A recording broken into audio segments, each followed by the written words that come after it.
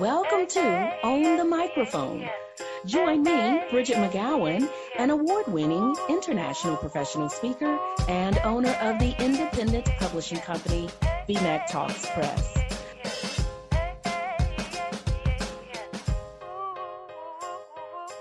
Hello, everybody. Bridget McGowan here, and welcome to today's episode of Own the Microphone. I am pleased to have with me Kevin M. Yates. Kevin, welcome to the show. Hello, Bridget, and thank you for including the M in Kevin M. Yates. I appreciate that. Well, here's the deal. And maybe it's because it's a personal thing. I see it on everything you have, whether it is your LinkedIn account, whether it's your website, whether it's your email signature. I see the M.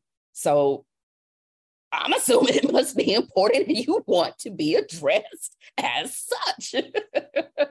It is intentional, Bridget, and the reason behind it, and I want to try to keep this clean, right? So a few years ago, if you Googled Kevin Yates, you would have come across a man who was accused of some illegal things. I'll just leave it at that.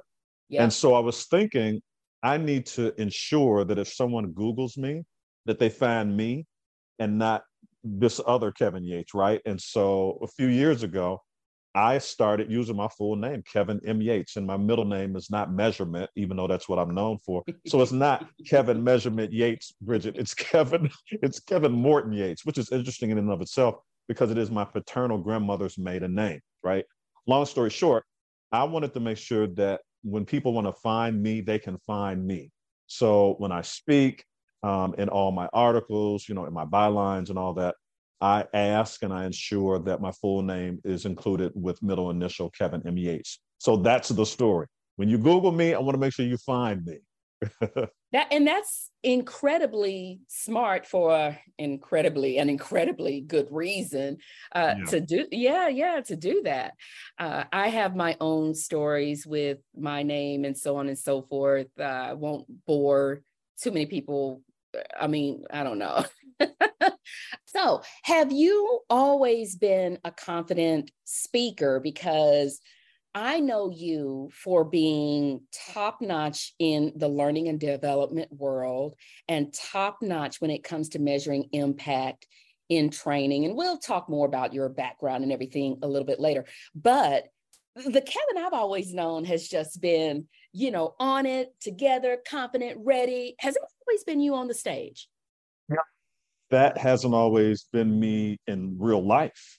And it certainly hasn't always been me on the stage, right? So, I'm pretty transparent with my life's journey, Bridget. And part of that is me spending years in a place of low self-esteem, years in a place of not having the best self-image, years of just not being self-confident. And so many people are very surprised to hear when I share that very personal part of my story in my life because of who they see on stage, right? And who they have, got to know over the past few years, right? So to answer your question, have I always been confident on stage? I haven't been. I've grown into this, right? I have grown into discovering the joy of being on stage and the joy of interacting and engaging with audiences and the joy of helping people, which is what I'm all about and which is what I do. And so when I am speaking and I have engagements and I'm on stage, I'm sharing thoughts, ideas, actionable strategies for how to measure the impact of training and learning. And that helps people. So I discover joy just knowing that I'm helping at least one person, somebody who's listening to me and paying attention, at least one person. But yeah, so it's been a journey, Bridget. I have reached a place of confidence when I am on the stage, and I have reached a place of being very sure of who I am and what I do. But to answer your question, have I always been in that place? No, I haven't. And again, both personally and professionally, haven't been in that place. But I'm in that place right now. It's a great place to be. I'm enjoying being confident. I'm enjoying having a healthy self-view and good self-esteem. And then people actually see that play itself out on the stage as well. So yeah, I'm right where I need to be. Oh, that's perfect. What I liked most was you said, no, I haven't always been confident, but it was that joy of being on the stage, knowing I helped at least one person. knowing that I impacted at least one person. I want to talk a little bit more about impacting the audience and how a lot of times speakers feel like in order to be a success, they have to reach everyone and they've got to get everybody agreeing with them. But I get a sense that you're okay if not everybody agrees. If there was at least one person moved, then that's a good thing. How do you dance with the fact that, and this is just a reality, not everybody, not 100% of the audience is always going to be, where you need them to be when you need them to be there? That's a great question, Bridget. And I just reflect on what represents real life. And what represents real life is that in real life, not everyone is going to agree with us. Not everyone is going to believe in what we're saying. Not everyone will align to our thoughts and ideas. And that's okay, right? And particularly, Bridget, in those instances where I have audience engagement, meaning some direct conversation, some direct back and forth between audience members, and they are sharing an alternative view, a different idea. I'm so okay with that because sometimes I actually learn from that, and it gives me reason to reflect and say, okay, Kevin, let's revisit and let's rethink what you've been thinking, because there may be some merit to what this person is saying or what this person is thinking. And I welcome it. I'm okay with that because I don't have the expectation that I will always get 100% agreement or that I will always get 100% alignment when I am on stage. Because again, that represents real life. And I kind of put myself in the audience's seat, right? When I attend conferences and events and such, do I always agree with the person on the stage? No, I don't. But that's okay. That's okay. It's all about a back and forth dialogue, or more often than not, if I'm on stage, a one-way dialogue. But the point is that there are different perspectives, there are different thoughts, and there are different ideas. And I welcome that. I don't run away from it. I'm not afraid of it. As long as there is no disrespect, as long as no one gets like violently angry because they disagree with what I'm saying, that's fine. There's no problem with that. So I'm okay with different thoughts, different ideas, and different opinions. As long as they don't start throwing things at you. Did you see that video of Cardi B recently? Actually, I did see that. And actually, that's a very good example, right? So if it doesn't get physical, and if there is no, heckling or anything like that, right? If you disagree, that's fine. That's fine.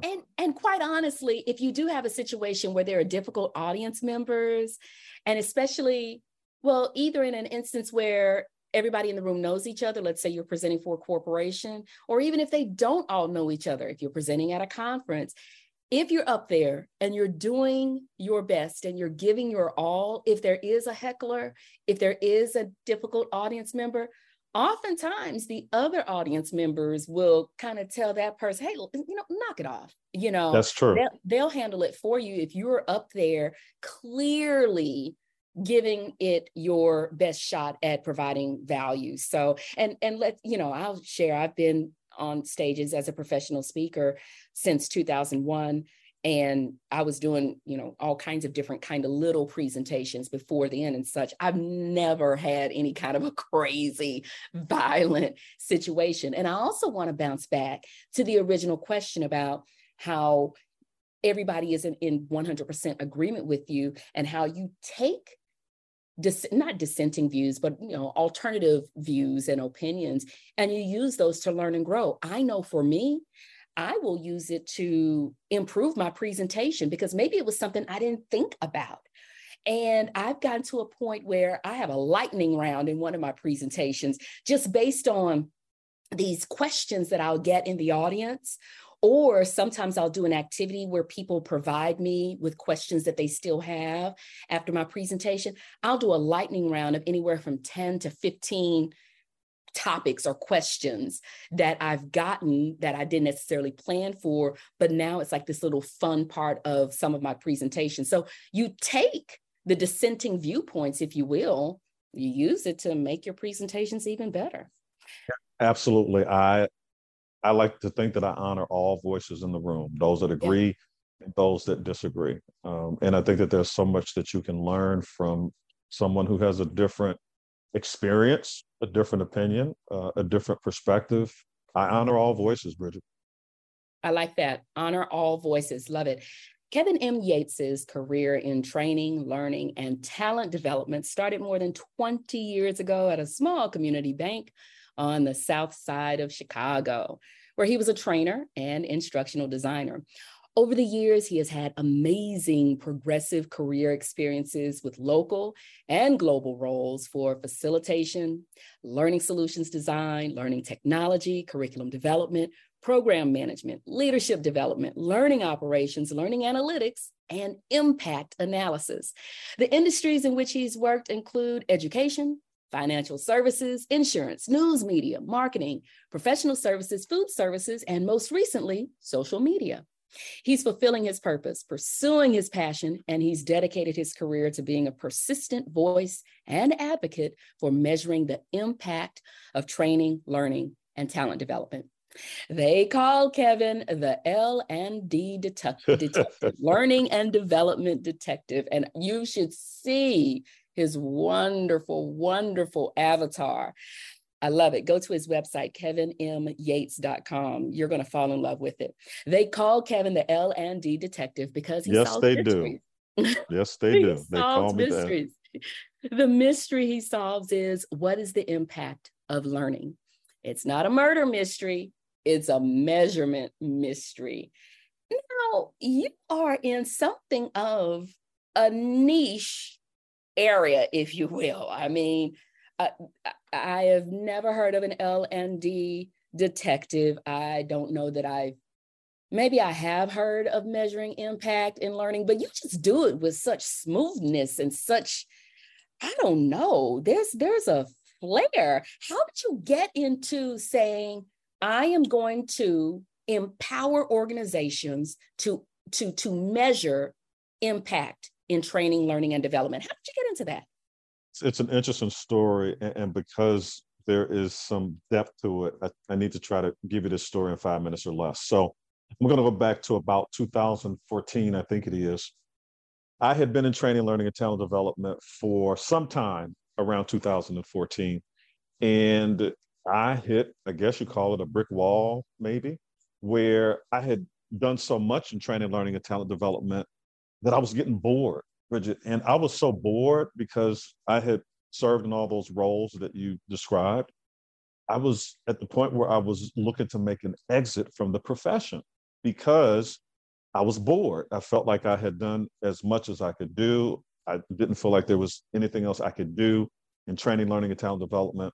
So I decided to look outward. At about the same time, I went to a conference and met Patty Phillips with the ROI Institute. And she was talking about measuring the impact of training and learning. I was like, what's that? Right? Because up until that point, Bridget, I was measuring impact just like everybody else. I was using post-program learning surveys that asked, did you like the training? Did you like the instructor? Was the food good? How did you like the facilities? Right? And, that was the point at which we were kind of stuck in our measurement ways. I might have even also measured how many people did we train? How many courses did we offer? How many hours of training did people complete? And for me at that particular point, I was like, there's got to be more to it than this when we talk about measuring the impact of training and learning. So I met Patty Phillips in that conference room hotel. She was describing this methodology for how to measure the impact of training and learning. It was something I knew nothing about, but it sparked a fire, right? Because I really didn't want to leave the profession of training, learning, and talent development. But again, I felt like there was nothing else left for me. This was something I knew nothing about and something I was going to have to learn about. So it re-engaged me and it lit a fire that I didn't even know had a fuse, right? Mm-hmm. When I discovered that there are ways to measure the extent to which training and learning is fulfilling its purpose, I latched onto that. I engaged with it. And I just decided at that point, when I discovered that passion, I literally, Bridget, I decided that this is where I'm going to spend all of my time. This is where I'm going to develop my expertise. And I am going to be a voice in our industry for how to measure the impact of training and learning. So it was deliberate, it was intentional. And interestingly enough, I grew into the L&D detective as a result of wanting to leave L&D. But thank goodness I discovered this science and the discipline of measuring the impact of training and learning as another part of L&D. And that is what brought me back, and that is what re-engaged me, and that is what led me to being who I am today as the L&D detective, measuring the impact of training and learning, solving measurement mysteries. So that's the backstory. I think I did that in less than 5 minutes. You did. You did a marvelous job, an absolutely stellar job. With being an L, or I'm gonna call you the L&D detective, not an L&D detective. With being the L&D detective, what kinds of presentations do you deliver? What kinds of organizations do you speak to? So I consider myself so fortunate and so blessed to literally speak around the world, right? Have spoke on many continents, many countries, many organizations, all of which you have invited me to come in and speak about my work as the L&D detective and my work for measuring the impact of training and learning. And so when I am on world stages, when I am on global stages, I am describing the mindset and the methodology for how to use facts, evidence, and data to evaluate the extent to which training and learning is measurably influencing human behavior, actions, performance, and ultimately organization goals. So, Bridget, if it's like a keynote where I have about 60 minutes, I try to condense that within a 60-minute time frame. I think I do that pretty well. I think that it is just packed full of actionable strategies, actionable methodologies, actionable ways in which people can measure the impact of the training and learning. So, again, if it's like a 60-minute keynote, I'm summarizing the work, right? Getting people to a point where they are ignited to do the work, right? If it's more than an hour, so like if I have, like maybe a 2-hour workshop or a 3-hour workshop, then I'm doing a little deeper dive, right? I'm actually solving a measurement mystery with the audience, with the participants. I like to say that they are actually serving as my Watson. If you think about Sherlock Holmes, who had Watson as his sidekick. So the way I position it when I have the longer speaking engagements, Bridget, is that, the audience is my Watson. I'm the Sherlock Holmes, and we're going to solve a measurement mystery together. So when I am speaking and narrowly focused on the thoughts, ideas, the method, the mindset, and the strategy for how to measure the impact of training and learning. And then I think your follow-up to your first question was, who am I speaking to? What agencies and organizations? And that varies, right? So more often than not, it is for professional organizations in the training, learning, and talent development industry. And then there are also some times where I have gone into businesses, companies, and organizations to do training for their people and their teams on how to measure the impact of training. So my audiences are pretty broad and far-reaching. Again, going from speaking at national conferences, global conferences, and then also speaking in for local businesses and organizations, and some pretty big businesses as well. Some globally recognizable brands, some big brands. Yeah. Mm-hmm. Stick your chest out a little bit further when you say that now. Well, I am very proud of that. Yes, I am. Yes, I am. As you should be. Now, I heard you say one of the hallmarks of your presentations is giving the audience actionable items. Yeah. What else would you say is a hallmark of a Kevin M. Yates presentation? Well, in addition to, actionable methods, thoughts, and ideas, I think that one of the hallmarks of spending time with me in a keynote or a workshop is authenticity. To borrow modern day vernacular, I like to keep it real. So I tell the truth. So a lot of what I talk about is not idealistically true. It is actionable, right? So I think that one of the hallmarks, or, as part of the hallmarks, is actionable. You're going to experience authenticity. You're also going to experience some real life storytelling. So I'm not just pulling stuff out of the sky. I'm actually using examples of work that I have actually done, right? And I think that adds to credibility. And then the other thing that I think audiences will experience is a little bit of humor. They're gonna have a good time. You're gonna have a good time with me because I like to laugh. Laughing is good for the soul, and so why can that not be a part of my presentations? And the answer to that, there is no reason why it can't be a part of my presentation. So I include it. And part of that just comes through because I'm just being me when I'm on stage. I'm having fun because I enjoy it. and I want the audiences to have fun along with me. So, I try to find ways in which to keep them engaged with humor and laughter. So I think that describes what some time with me would be like, as an audience. The authenticity piece and the humor piece, both of those are so true. You, two other colleagues of ours, and I were in stitches just telling stories. We went from one to the other, to a family reunion, to a former girlfriend, to what does your drink order mean. So yeah, you're spot on with that when it comes to authenticity and humor, both in just casual conversations and your presentations. I want to ask you, what is one of your favorite stories, feeding off of that authenticity piece? Do you have a favorite story that you've shared in a presentation that, I don't know, you just absolutely love it, or the audience loves it, and you wouldn't mind sharing it or part of it with us?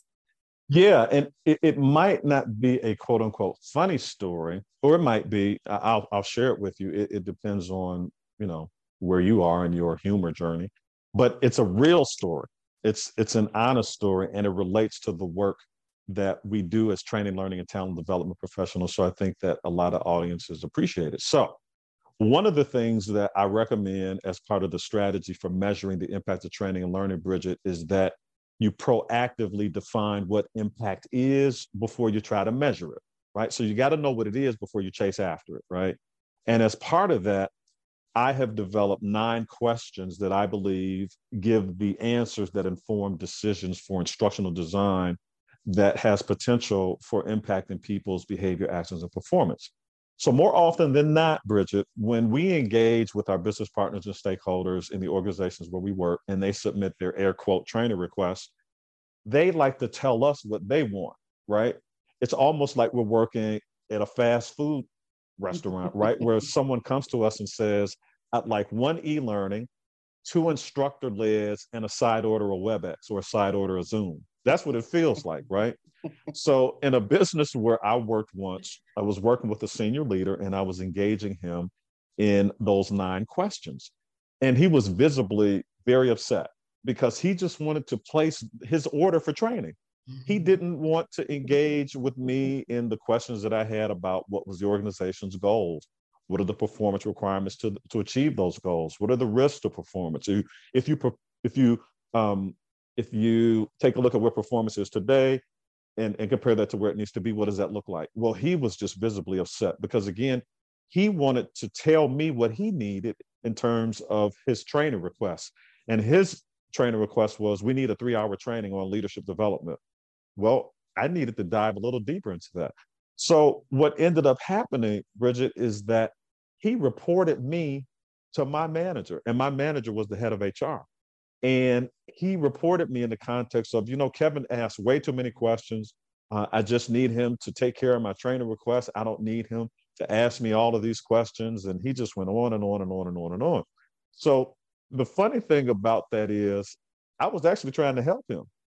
I was trying to create a win-win situation, because if we have all the information we need, we are then better empowered to create the right kinds of training and learning solutions that will measurably impact human performance and ultimately organization goals. Well, thank goodness my leader, the head of HR, who totally got it, he came to bat for me. He stood up for me, and he knew what I was trying to do. So he had to share with that senior leader stakeholder that, Kevin is not a problem. Kevin is doing the right thing. Kevin is trying to help you. Help him help you. and I like sharing that story, because what it does is it humanizes who I am to the industry. Because just as the industry and colleagues and peers encounter those types of challenges and situations, I encounter them too, right? So I'm just like the rest of the industry. There's nothing unique about me in that sense. I have the same types of experiences, the same types of challenges and frustrations and pushback. And I think that that's a good story for me to share, because, again, it then kind of takes away the mystique of me just being mystical and perfect and always right and always correct. And it demonstrates to the audience that I have the same types of challenges that you do. So that's one of the stories that I like to share for that reason. So it presents the authenticity of who I am. It connects with the audience because I'm sharing something that I'm sure that many others have encountered as well. And then it's funny. I mean, to think I was being reported because I was asking questions. That is crazy. And it wasn't questions like, how's your day? Did you see that movie? What are you doing for dinner tonight? It wasn't just like frivolous talk. It was, hey, what are your organization's goals? Yeah. What are the performance requirements to achieve those goals? Where are you seeing the gaps in performance? So those are very relevant questions. So that would be an example of a story that I like to tell and share, and for the reasons that I've already shared. I love that story, and I'm going to circle back around in a little bit and talk about how our listeners can use that story to their own advantage in preparing for their own presentations. You are going to have an opportunity to ask me a question in just a second, though. Now, what I love about that story is it resonated with me so well because I used to be part of a professional development and faculty development team where we would go on college and university campuses and deliver presentations. And even today, now that I'm not in corporate America, I still do this. But before we would go on those campuses, before we would, confirm everything, we would ask a number of questions. We would ask, what do you want them to know or be able to do by the end of the session? And, whatever the topic was, we would ask, well, what do the audience members do already that is really outstanding? What are they doing already that's really, really great? For instance, if someone wants me to do a presentation skills workshop or training, one of the questions I will ask is, what are some things that your team members just knock out of the park with presentations? But then I'm also going to ask, what's a sticking point? What's a gap? What are some challenges that they have? I am doing a couple of presentations for a large publisher next week. And, all of their salespeople are there. We've had probably 3 or 4 conversations, had another one yesterday, just making sure that I'm getting it right. And I even asked my contact person some more questions yesterday. He was like, oh, that's a really good question. So I love that because you cannot just kind of pop in and pull something off of the shelf. You can, but, as a speaker, that's not as fun.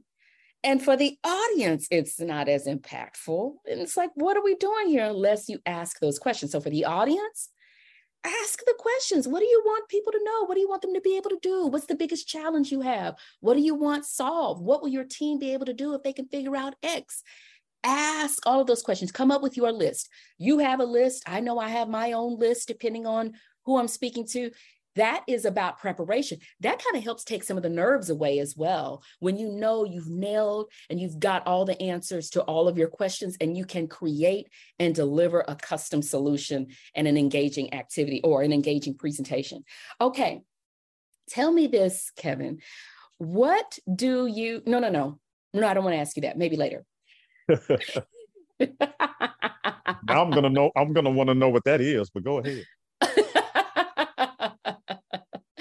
I love keeping you on the edge of your seat. Uh-huh. So if you could think back to one of the first presentations you ever made, whether it was being the L&D detective or something else, if you think back to your first presentation or one of the first ones versus your most recent one, what would you say is the biggest difference between the two?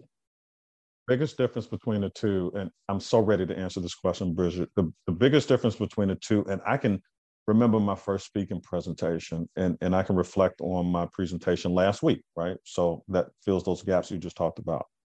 I am so much more comfortable now saying, I don't know. And just let that marinate. I am so much more comfortable now saying, I don't know. So when I think about my first presentation, I remember someone asked me something and I felt the need to answer the question, even though I didn't know the answer. And I remember how I just took it and I spun it and spun it. Well, spun it? Do you spin it or spun it? I just remember just spouting out some stuff, just trying to fill gaps of time with trying to answer it and say something. And I can just remember myself just spiraling out of control with the answer, right? When what I should have done in retrospect, obviously, is say, I'm not exactly sure about the answer to that question. I'd like to get the answer. Let's exchange information so that I can get back to you, right? So I don't think that it's appropriate to just leave it at I don't know. I think that you need to leave it at I'm not exactly sure right now, but I'm going to commit to you to getting the answer. So um, I'm much more comfortable doing that now than I ever was, when I first started in my speaking career, because I just felt pressure to be the expert, right? What I didn't do was allow myself the grace to not only be an expert, but to be human. And to be human means that we don't always have all the answers immediately readily available to us, right? So today, fast forward to today, I know a lot more now than I did then. So if you ask me some questions now, it's more than likely that I'm going to have all the answers, but it's also likely that someone could ask me a question and I don't have the answer, right? So as I reflect on, Kevin the speaker 8 years ago compared to Kevin the speaker today, I am much more comfortable with saying, I don't know, I don't have the answer right now, but if you allow, I will find the answer and get back to you. Everybody, press pause, hit that 15-second rewind button about 4 or 5 times and listen to that again. Kevin just gave a perfect textbook expert answer to that question of what's the biggest difference, plus how do you handle an instance when you don't know the answer to a question. It's okay to not know. Don't say I don't know. It's okay to not know. And he says, I don't tell him I don't know. I say, I don't know the answer right now, or I'm not sure right now. But if you'll give me the opportunity to research that, let's reconvene, so on and so forth. Just hit the rewind button and listen to Kevin say it so much more eloquently than I said it, because that is textbook how you handle that. Love it, as you can tell. Yeah, and we're having fun with it, Bridget. But the reality is that yes, we're experts in our field. We do know a lot. Our experience has informed our ability to share what we know with audiences, particularly when we're on stage. But even with all of that experience and talent, we don't know everything, and that's okay, because I am not Google Yates. I'm Kevin Yates, which means that I don't know everything. Right. I'm not even Chat GPT Yates. You know what I'm saying? Because Google and Chat GPT, you can find the answers there. They have all the answers. I don't have all the answers, but I certainly know how to find them when I don't have the answers. So that's a very real thing. And the other thing, Bridget, kind of like how I reflected on the audience probably saw me spiraling out of control on the stage when I first did it, because I was trying to find the answer in my head. People are going to know when you don't know the answer. They're going to know, unless you're just going to flat out lie, right? And that's reckless. When you're on stage, we have, I believe, a commitment to tell the truth and to be careful with the truth that we tell. So I just said all that to say again, it's okay to not know everything. It's not okay to not try to find the answer and give that answer, but it's okay to not know everything. Perfect, perfect, perfect, perfect. What is your question for me? I got a question for you. Do the butterflies ever go away for you when you are about to go on stage? Like, so over the years, and I've known you for a little while, Bridget, and I know that you've been speaking for quite a while. So most people might say, hey, she does this all the time. She probably just hops on stage, no problem, no worries. But my question to you is, do the butterflies ever go away for you? The answer is unequivocally no. And I'm going to give you a perfect example. So I am delivering a presentation tomorrow. And before getting on to have this conversation with you, I was sitting, reading through all of my notes for this presentation, 13 pages, rewriting stuff, scribbling stuff out, drawing arrows to the back of the page and adding all kinds of stuff. And this is for a 45-minute webinar. But I'm just chopping it all up, reordering slides and everything. And the butterflies are going to be there until I finally deliver it and I'm finished with it. The butterflies never go away. However, the butterflies are a good sign for everyone that you are committed to doing a great job. And a great job isn't about the speaker. A great job is about bringing value to the audience. And so with me reorganizing things and deleting things and scratching out things, it's because I'm hearing it and I'm saying the audience is not going to pick up what I'm putting down if I put it like that. So if I change the order of this, that's going to make more sense for them. If I delete this, but say that, that's going to make this more actionable. It's not about me. It's about them. So the butterflies never go away. It's not until I get to the end and I feel like, yes, I gave them something. I gave them something that they can use and I feel relatively confident they're going to take action. And I made it easy for them. You've got to make it easy for them. If it's convoluted and complicated and all over the place, they're not taking any action. So the butterflies never go away for me. It doesn't look like, and I'm 20 plus years into this and I'm still, no. Well, it's interesting to hear you say that because they never go away from me as well. And there was a point at which I would ask myself, when is this going to go away? Like, when are you not going to feel a little anxiety, a little fear, a little self-conscious? All of that stuff is what I experienced before I hit the stage. And I just thought that at some point over time, it would just go away, right? And again, drawing upon where you and I just last saw each other at the ATD Core 4 conference last week in Arlington, Virginia, I just remember now I'm reflecting on what those moments were before I walked on stage, and I was wringing my hands.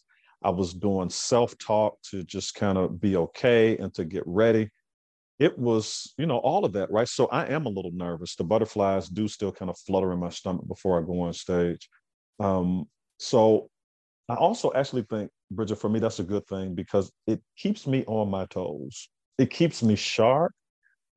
It keeps me in a place where I know that there is always an opportunity to improve because I'm not so much in my own head that I'm saying, Kevin, you got this.